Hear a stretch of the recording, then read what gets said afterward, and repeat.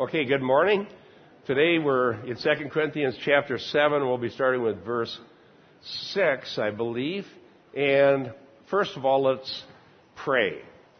Heavenly Father, thank you for another Sunday to gather under the means of grace, to open our hearts to you, knowing how badly we need you continually to be working at a work of grace in us and through us so that we might be conformed to the image of Jesus Christ. And Lord, we pray for the scattered flock around the world who are listening and who hunger and thirst for the truth. Lord, may they be filled and may they also grow in the grace and knowledge of your Son, Jesus, in whose name we pray. Amen. Amen.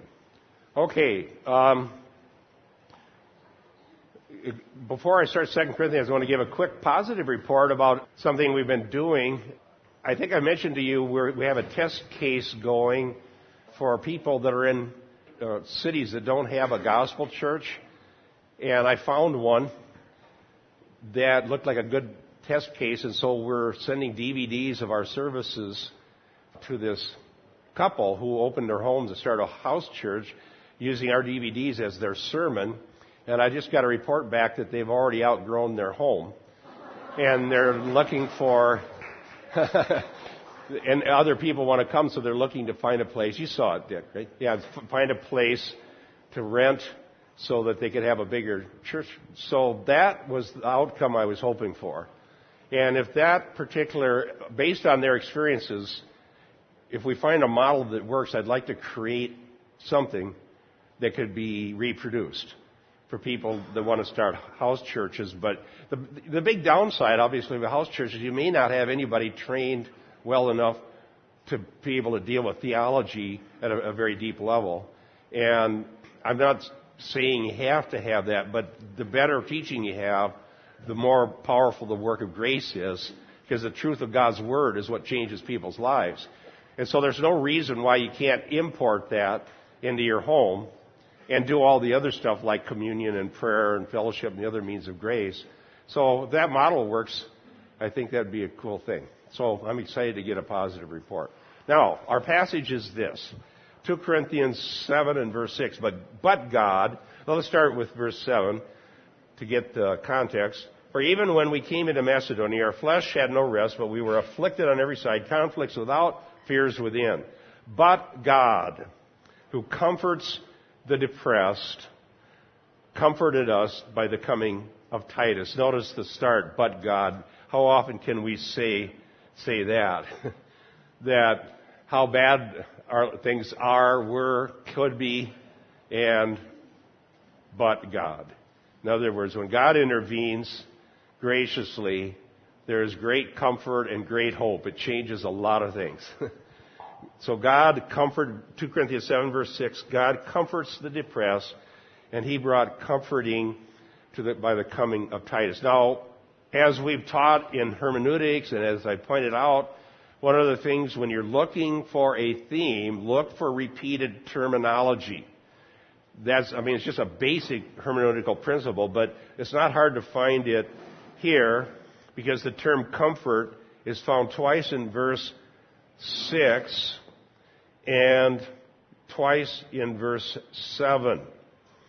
And it's given in contrast to the situation in verse 5, afflicted on every side, conflicts without, fears within. Conflicts without, fears within, but God brings comfort.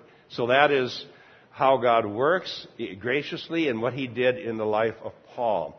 The affliction is something that we go all the way back. Here, this theme of comfort goes back to 2 Corinthians chapter 1. In 2 Corinthians 1, Paul introduced this theme. Now he comes back to it. Let's remember that. It's been a long time since we were in chapter 1.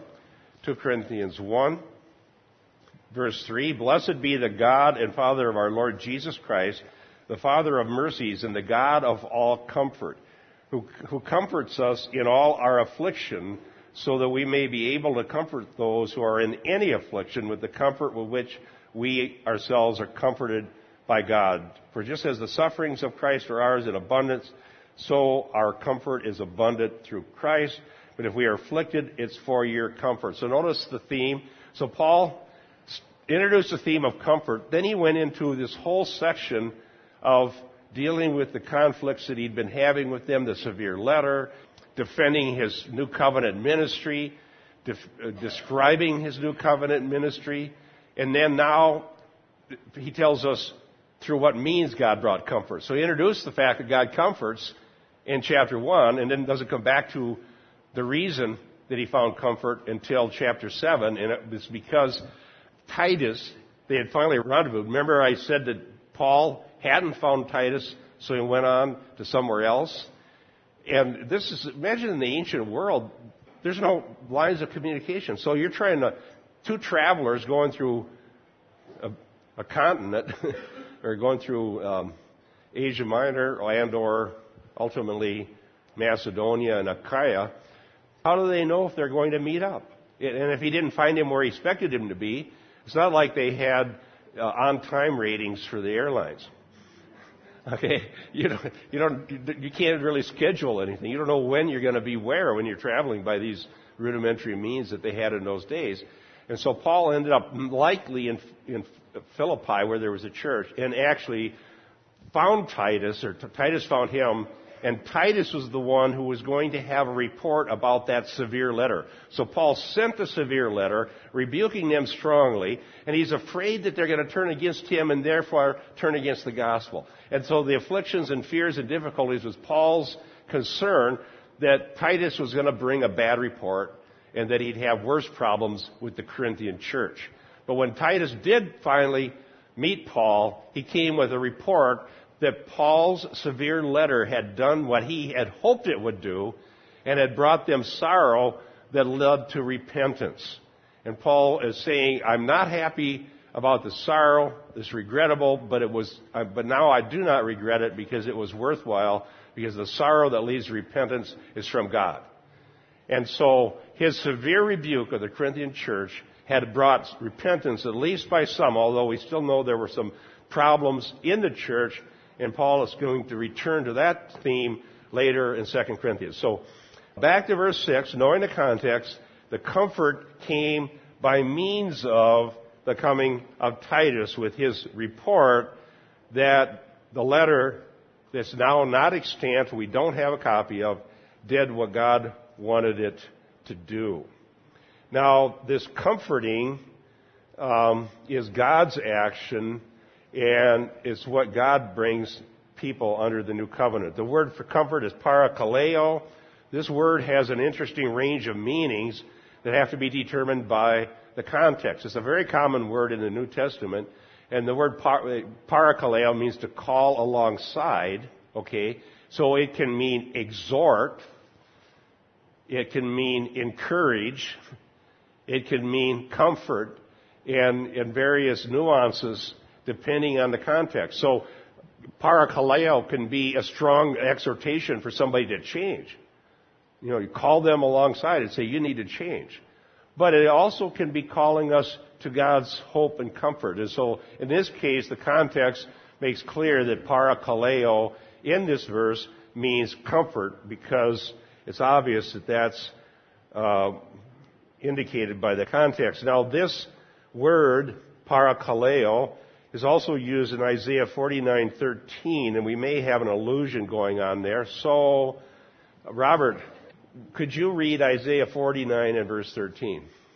Sing, O heavens, be joyful, O earth, and break out in singing, O mountains, for the Lord has comforted his people and will have mercy on his afflicted. Yeah, God comforts the afflicted. So we have the same idea here of the afflicted. Now, the New American Standard translates this word depressed. And the word can mean humble, or it can mean low, or it can mean downhearted, or downcast, or even depressed. So in this context, the New American Standard Translation is a reasonable one. Does anybody have a different translation besides depressed? Somebody have the New King James? Patrick? Afflicted. Okay? Yes. Downcast in the New King James? Okay, downcast, afflicted, depressed. All of those are within our English range of meanings that would fit the word as used in the Greek. So it's not a sin to be in that condition. Okay? Paul was in the condition of being downcast, afflicted, or depressed. In fact, remember that audio I played of MacArthur preaching from 2 Corinthians, and he said Paul was downright depressed. Now, the reason I say that's not a sin is because we live in a fallen world, and we live in a depressing world. Now, I'm not saying we should aim to be depressed as our goal in life, or that we should try to be depressed just to prove how badly we hate the world we're in. But as a matter of fact, there's a lot of bad things going on, and sometimes they rain down on us heavily, as it did in the case of Paul. So I would therefore say that this happy talk version of Christianity is insufficient. In other words, Norman Vincent Peale, power of positive thinking. Just be positive, everything's going to get better. Or self-talk, okay? That was invented years ago. There was a guy by the name of a Frenchman by the name of Emile Coué, who traveled to America in the early 20th century, I believe, if I've got my dates right. And he had filled auditoriums teaching his thing that was called Couéism.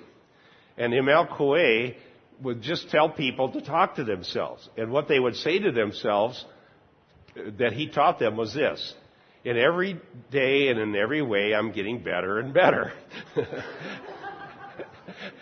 Now, that was enough to fill auditoriums. Oh, that's all I need to do. And every day and every way, I'm getting better and better. Let's just have happy talk. Well, Coué wasn't the last one to do that. Then we had Norman Vincent Peale, the power of positive thinking. And then we had his disciple, Robert Schuller, the power of positive thinking. Or possibility thinking.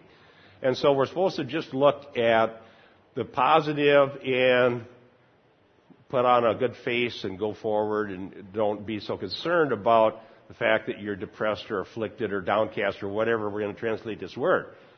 But what Paul did was put himself in the hands of God, and he's told what he did.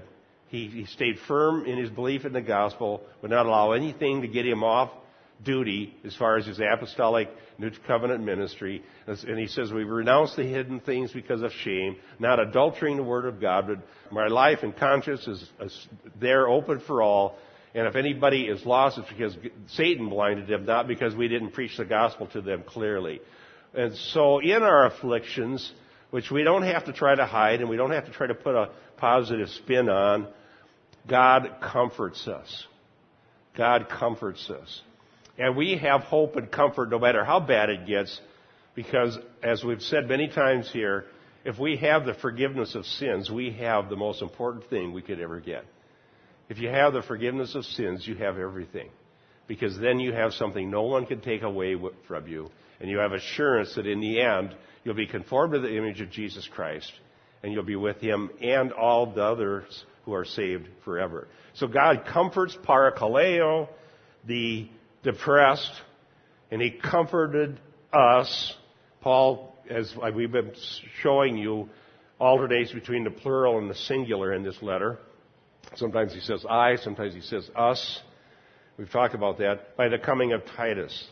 So God's action is to comfort His afflicted people, and in this case He did so by making it possible that these two, Titus and Paul, could meet up in a world where it was hard to do such a thing and find out that the severe letter had been used by God for the good. Let me distribute some verses.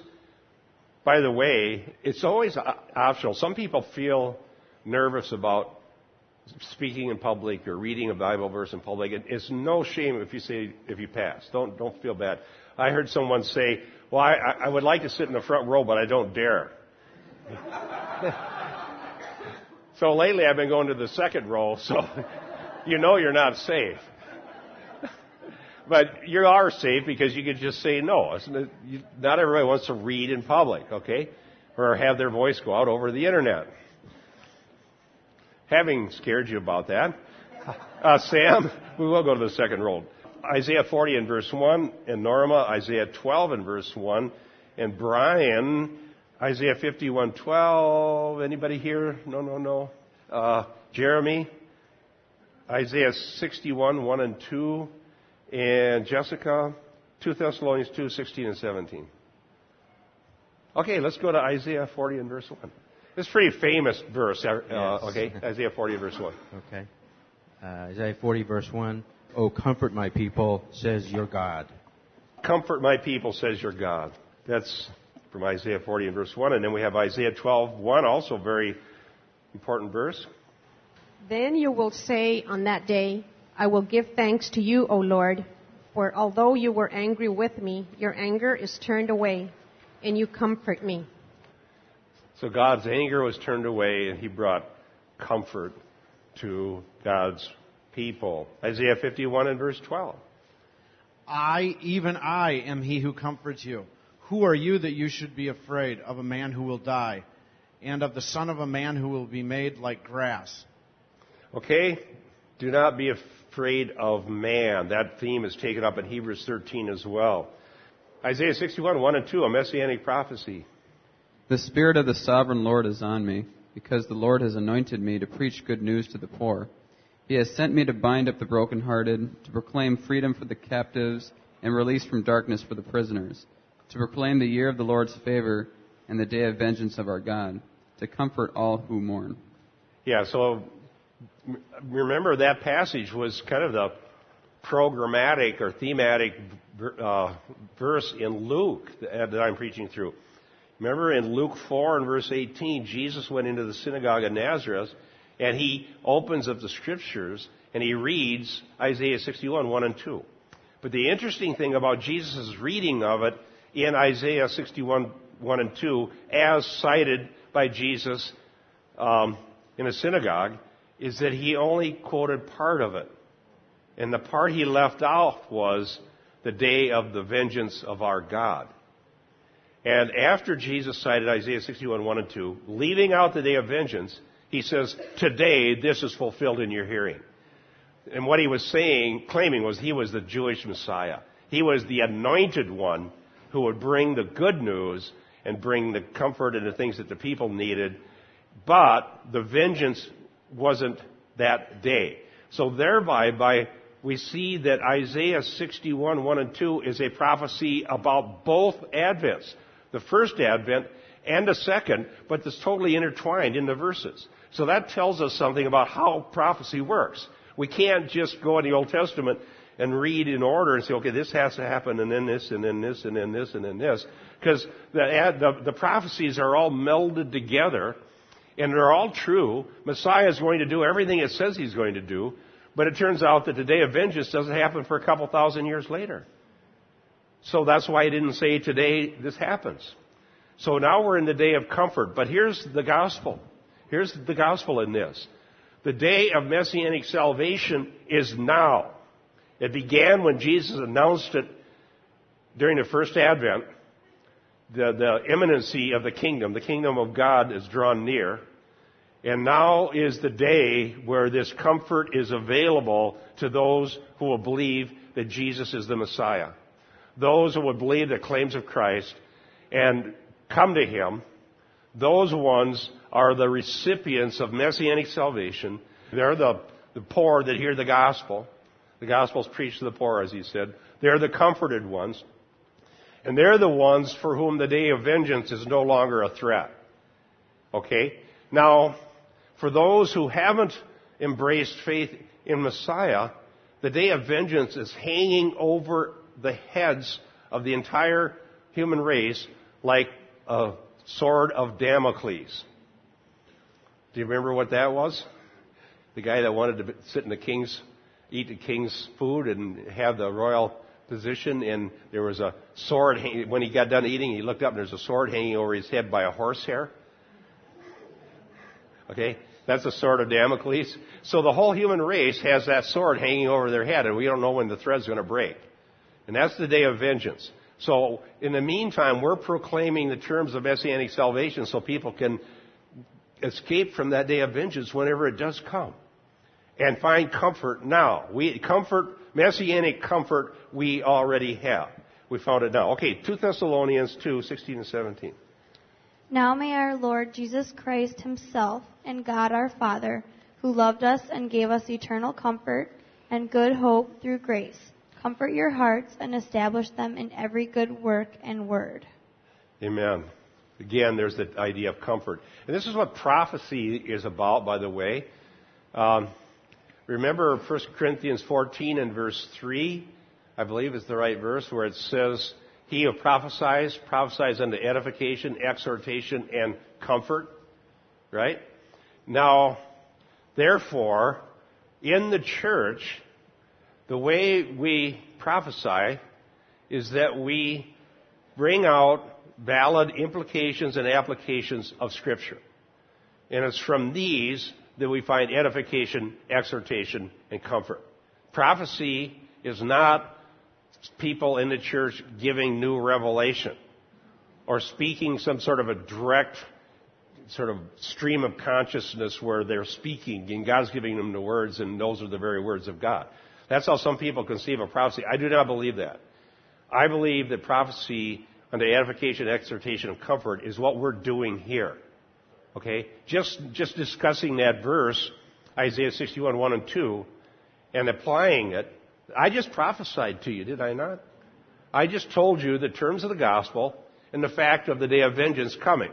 That's an application of Scripture, but it's to edification, exhortation, and comfort. How? Well, it comforts us because we know we've met Jesus the Messiah and we're safe from that day of vengeance. And we don't have that sword hanging over our head.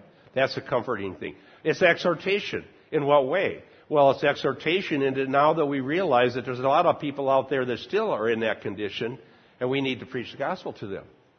Okay? So, and it's certainly edifying by knowing and meditating on the words of God. So that's what prophecy is, and that's how we do it.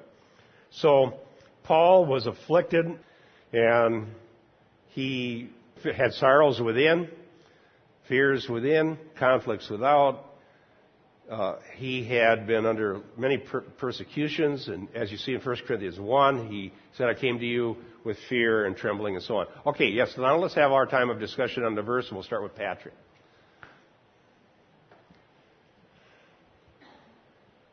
You could probably spend weeks and weeks discussing all the verses in the Bible that talk about comfort. But my question is a question of application. Christians will be involved in these things. They'll meet with the church and they'll hear the sound preaching of the Word and they'll read the Bible and they'll pray. And they're still downcast and still afflicted. And you try to give them a word from the Bible or something to try to comfort them. And they say, well, I know that should comfort me. I agree with that. That should be a comfort to me, but it's not. What do you say to them? What do you do? Okay, good question, Patrick. Thank you for the question. I think that's something we can find an answer right from what Paul's own situation. Paul's situation was very much like that. He knew all those things too. But he was still afflicted and downcast and depressed. And what brought it away was God's providence that he brought the answer to Titus. I've had that before, and this will segue maybe into my discussion about my trip out to California, because I've shared this with Rick Warren. I was in a situation where I was depressed or downcast or afflicted, whatever you want to describe, because I was pastoring an inner city church with a declining attendance. And I had become senior pastor at 95, and I had this high hopes that if I really worked hard, it would make a difference. And I really worked hard, and it didn't make a difference. We continued to decline. Every year, less people. Every year, less money to cover our budget. 95, 96, 97.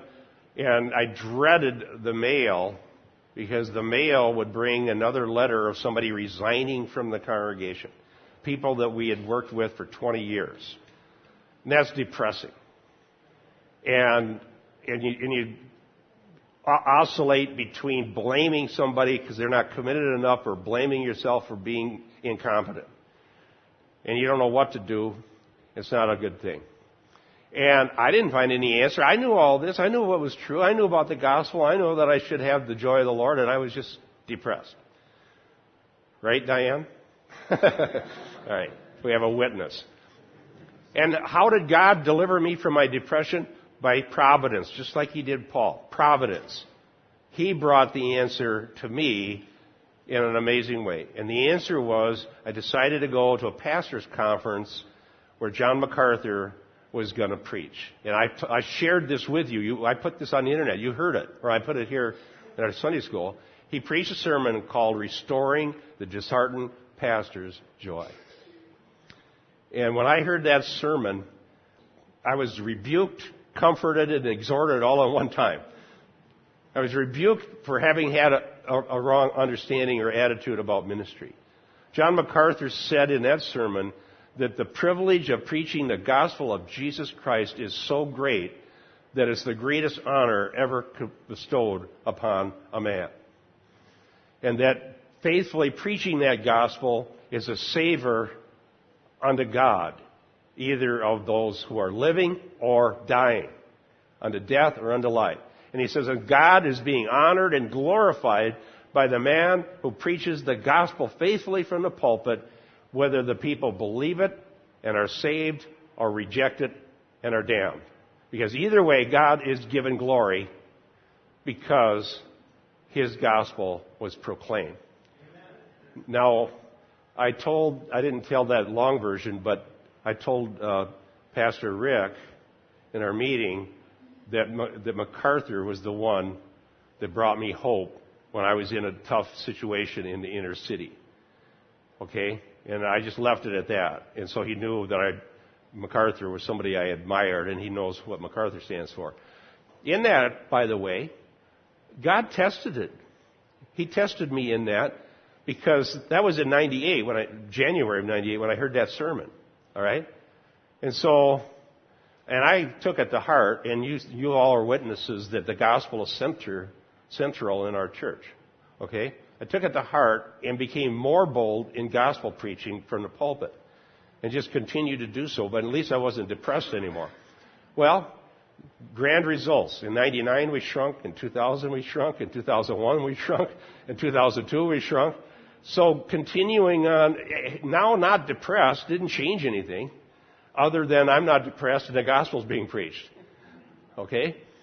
People still continue to leave our church, and we finally shrunk down to the point in 2003 we were in survival mode. Okay? We had an elders meeting. We decided we couldn't afford to keep the building, and we've cut our budget. We've cut salaries. We can't deal with 70 people in this big building.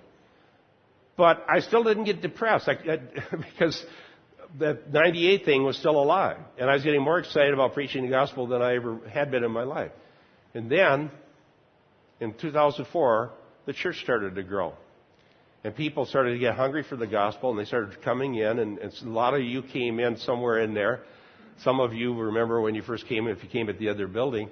And I'm not going to take the blame for shrinking, and I'm not going to take credit for it growing, because it was the same me preaching the gospel when both things happened. So it's God's providential works. A lot of times the only thing that pulls us out is God does a work providentially that is going to do us some good, that we couldn't imagine what it was we needed.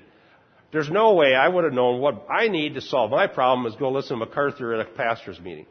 I would have no way of thinking that was what God was going to do. So, good question, Patrick, and the answer is, but God. Okay, that's what the answer was for Paul. But God. I was afflicted, but God. Yes, Troy. So basically we need to rejoice in all things, and if we have depression, it's not a result of sin. We just keep being faithful to God. We keep preaching the gospel and doing those things. And if in the other case there's sin, we find the sin, we repent of the sin, and continue doing. If there's some sin that's causing us to be depressed, we can repent of that. But if we can't identify anything, then nobody's ever going to say they're sinless, because we're not. But we can't see a cause and effect relationship. In other words, here's what I'm doing, this is what's depressing me. Maybe my sin is I'm a husband, and I'm a really rotten one, and I treat my wife badly. And I'm depressed because I have a bad marriage. Well, then there's a sin you can repent of. Okay? Maybe you can't make your wife happy, but you could at least be a good husband. Okay? That's a sin you can repent of, and then maybe she'll become happy someday. Okay, yes. When Jesus was teaching in parables, he didn't ask his followers, his disciples, always to be successful, but he did ask them to be faithful. Amen. And he said, "Well done, thou good and faithful servant." Yeah. The servant will be judged as to how the gospel was preached. Now I want to segue into my report about the meeting that we had with Rick Warren. First of all, I want to say this. A number of you emailed me with alarm saying that they don't think I should go out there alone. I would not be convinced by any of you. And I just was convinced. I didn't think that I should run out and try to find somebody and try to get a last-second airplane ticket. I just didn't want to do that. But the Lord knew. My own thinking is part of providence. I'm not saying it's the liberty to, I think it was within our liberty to make a decision, but providence is part of my thinking. So I'm thinking, no, I don't need to find somebody to go. Turns out, God already had somebody out there by the name of Chris Roseborough. Chris Roseborough's wonderful brother. That was a godsend. He'd been there for this whole conference, listening to all the speakers for 3 days, being thoroughly, this was a leadership summit by invitation only, where Rick Warren was telling key leaders from all over the world his plans for the peace plan and the new Reformation. And so Chris had listened to all of that and taken notes, and he'll be blogging it on his blog, extremetheology.com, in upcoming days and weeks. Now, he was there, and I was able to meet up with him. They by the way, they were very gracious. They paid our way. They brought me into a nice hotel. One of their top guys came and picked me up at the airport and took care of me, shown really wonderful hospitality. I was able to hear the last hour and a half session, so I was there to listen to that much of it. And then we were brought into a place, and we waited because they were having a fairly lengthy press conference, the contents of which you can find on the web now. And then eventually Rick Warren came with, 5 or 6 guys, and we sat down across the table, and we talked. Rick asked both of us to tell our stories.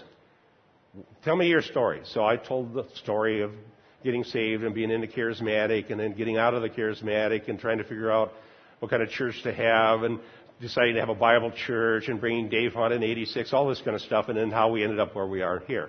Chris told his story. He had gotten into the Latter Rain movement. He'd gotten into a bunch of stuff that really hurt him and beat him up and his wife, and they didn't know where to go, and he ended up studying theology at a Lutheran. He ended up studying theology under a Lutheran theologian, found the truth of the gospel, and now is a teacher in a Missouri Synod Lutheran church out in San Clemente area. And so we both had a similar story. So I think Rick thought, okay, now I understand. You're worried about people getting hurt by bad. He didn't say that, but you could see the wheels are turning. I think, okay, now I understand where you guys are coming from. And then he asked us some other questions, and he said, okay, why are you guys concerned about me? Why do you even care about me? And we said, well, you're the most influential person in evangelicalism, and we care about our movement. And Chris says, I listen to every one of your sermons. And he says, why are you doing that? Why do you care? And it was all kind of, there was never any acrimony. It was always somewhat lighthearted. And I think Chris said back to me, they recorded it, by the way, on their end, and they're going to give Chris a copy of the recording, but I don't know that any recording is ever going to be made public. Chris said, oh, are you telling me to get a life? So that was pretty funny. This Chris is a great guy. He's really good with people. And then we made our appeal. And my appeal was, first of all, I said, okay, let me make my appeal to you. I've appealed to you to preach Christ. And let me tell you how I understand preaching Christ. Preaching Christ has 4 points. Who Jesus is, what He did, why you need Him, and what He expects of you. I said, nobody comes built in with this information, and they're not going to know this unless we tell them. And then I preached Christ to Rick Warren. Not in the sense, just in the sense of saying, let me tell you how I do that. And I preached His preexistence, his sinless life, his virgin birth, his miracles, the signs that he really was the Messiah, his death on the cross, why we need him, the blood atonement, God's wrath against sin, the fact that sinners don't realize they're abiding under God's wrath, and then what he expects of us to repent and believe the gospel. You heard it every Sunday. So I preached that. I said, that's what preaching Christ is. And we appeal to you to do that. Then he asked about my book. I gave him a copy. He asked me to sign it. That was kind of, I don't know why. Well, whatever the case, I was a little nervous. I don't know what to put in there, and I can't even remember what I wrote. I don't remember. I'd have to call out there and ask Rick, what did I write in your book, in that book I gave you? And I gave him the Bereans discernment tool. And I opened it up in front of him, and I said, here's what we have. I showed him the pages. There's an explanation of how you do hermeneutics so that people could know how to use this. And I took every verse in your book, and here it is in the New American Standard. And he said something about, the Lockman Foundation. I said, well, that was a good verse. I think I said, I think it's a good literal Bible, and I'm not going to put the King James in there just because I don't want to give in to these King James only people. And he laughed about that. So we had that. I laid that out there. Just left it on the table. And then he talked to Chris. Chris was really good. God bless you, Chris. Chris had been there listening to all these things. And so right from his heart, he said they call him Pastor Rick.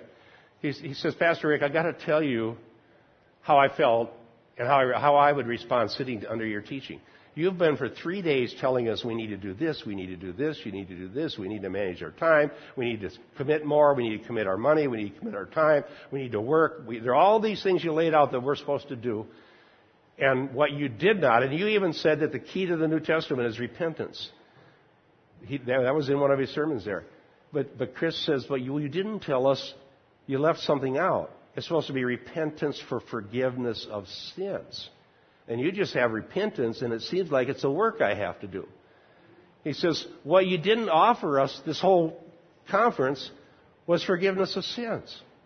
And he says, you've got the law, you've got law, but where's the gospel? Where is the means? He said, the people in your church need to know that they can find forgiveness of sins. And what they're hearing is they need to work more. That's what Chris told him. Wow. And I want to say this. Pastor Rick listened with kindness and respect to everything we said. There was no acrimony, and mostly he said, well, when we'd bring up a point, he said, yeah, I agree with that. So he was agreeing with us on our theology. There were no differences of theology that I know of, other than we have a chasm as far as the difference in ministry philosophy. And then I explained to him that I showed him a first edition copy of his book, Purpose Driven Church, that was required for me in seminary. And I said, I've been trained in all of the things that you believe. I was trained under a disciple, Donald McGavran.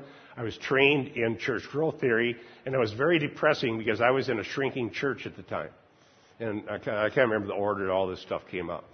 So I showed him that I had a first edition copy of Purpose Driven Church, which means I had it before anybody had heard of it. It was required in our class. Then we talked about Sola Scriptura. That was the second point I went out there hoping to talk about. And I explained how Sola Scriptura is under attack in the evangelical movement. And I said, how did I say it? I told him that I don't think he was practicing it. And I said very frankly, I think that if you take, for example, purpose-driven life, that what you have is an amalgamation of general revelation and special revelation. And he says, okay, what do you mean by that? Look at all the scripture in there. I said, well, here's what I mean. You correctly interpreted Romans 8:28 in your book. I chose one that I know that you did a good job with, and I said that in my book. So what you said about Romans 8:28 is true, is binding, and I have to believe it, and I have to obey it. Why? Because it's a valid application of Scripture. Therefore, it's binding. But then in the same book, with the same tone, you say, keep a journal. Keep a journal is not binding. There's nothing in the Bible says I have to do that. And I said, I don't think your readers can do this. I don't think your average reader can tell what's binding and from God through specific revelation and what's not binding, because it's just simply general revelation. Okay, he listened to that. He said, I think the response was, well, we didn't know we were going to sell 30 million books. We thought it was just going to be something for our own church. So his claim to us was that it was intended just for Christians in his church to start with. Okay, but nevertheless, I still think it's going to be confusing for anybody. Now, how did it go? Then we had a lot of discussion on the matters of what our concerns were and what the general state of the church is in and why we have concerns. And we didn't go very far into any of these little details of the problems. I did try to bring up the fact that people are being pushed out of their churches by the purpose-driven movement. That one got nowhere. That was the one thing he came back and said no. And he knew that I believe in Reformed soteriology, because I told him. And he knew that Chris believed in Lutheran soteriology, and those two aren't that different. And so he says, do you think Luther is responsible for everything that ever was done in the name of Luther? Well, no. Do you think Calvin's responsible for everything ever done in the name of Calvin? Well, I can't answer anyway, but no. So he says, so therefore I'm not responsible for everything done in my name. Next topic. I mean, in the sense that was a non-starter. I still have my concerns about that. Okay, obviously, and we brought him up later. We had a private meeting a semi-private meeting with his chief of staff for 2 hours where we actually debated after the discussion. So the discussion with Rick Warren was not a debate. It was us telling him our concerns and he listening respectfully. At the end of the meeting, hour and 15 minutes we had with him in that meeting, he prayed for us and wanted to hug us, and he did. He's a hugger, big guy. And he went on to his next meeting, and then we sat down and ended up talking with his chief of staff for 2 hours. And then there we actually debated. Okay, and Chris, again, God bless him, he was trying to explain what our concerns were. Chris was saying, we need the cross at the center of everything, not just a starting point, and then you go on after it. He was contending for things like that. The outcome, at this point, we do not know. I don't know whether this will change anything, but I don't know that it won't either.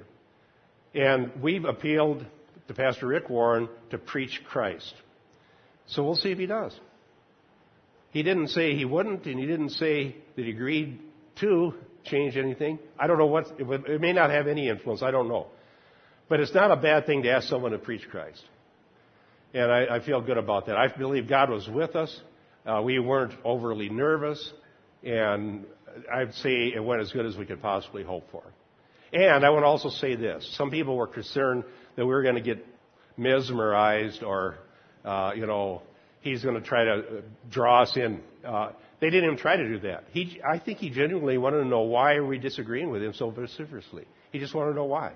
Here's the last thing that I said at the very end. Meeting was getting finished. Here's the last thing that I remember saying. I said, okay, we're going to be done. I want to say one more thing, and here's my contribution. You're trying to do a reformation based on general revelation, and you cannot do that. You can't have a reformation based on general revelation. And he said, well, how can you say that? Jesus told us to do good. And I said, yes, he did. But a Christian doing good doesn't look any different than a non-Christian doing good. And unless we proclaim the terms of the gospel, they won't know why we're doing good. Something like that. I said the only two things we have to offer that they can't get from anybody else is salvation and sanctification. And they can't get that from anybody else. They can get good deeds from other people, but they can't get salvation and sanctification, and they're not going to get those from general revelation. And he agreed with me that you can't get sanctification and salvation from general revelation. It only comes through special revelation, which is the Bible. But my conclusion is this.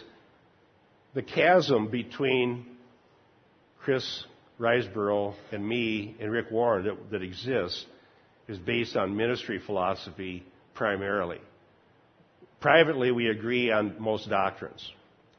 And here's the chasm of ministry philosophy. My ministry philosophy is you proclaim Christ to every creature on the face of the earth.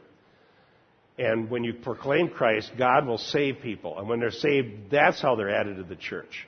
And then added to the church, you feed them, you equip them, and send them out to preach the gospel, and so on.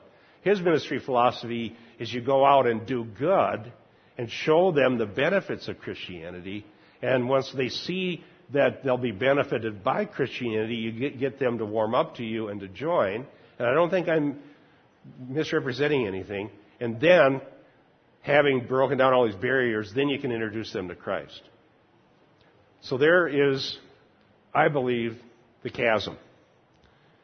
Now, I also think that it's detrimental to have that ministry philosophy, because now you're thinking, when you, let's say you're preaching to a crowd of people that you don't know, if you have that ministry philosophy, it's hard not to think, how am I going to make these people warm up to me? How am I going to make these people think that what I have to offer is a good thing?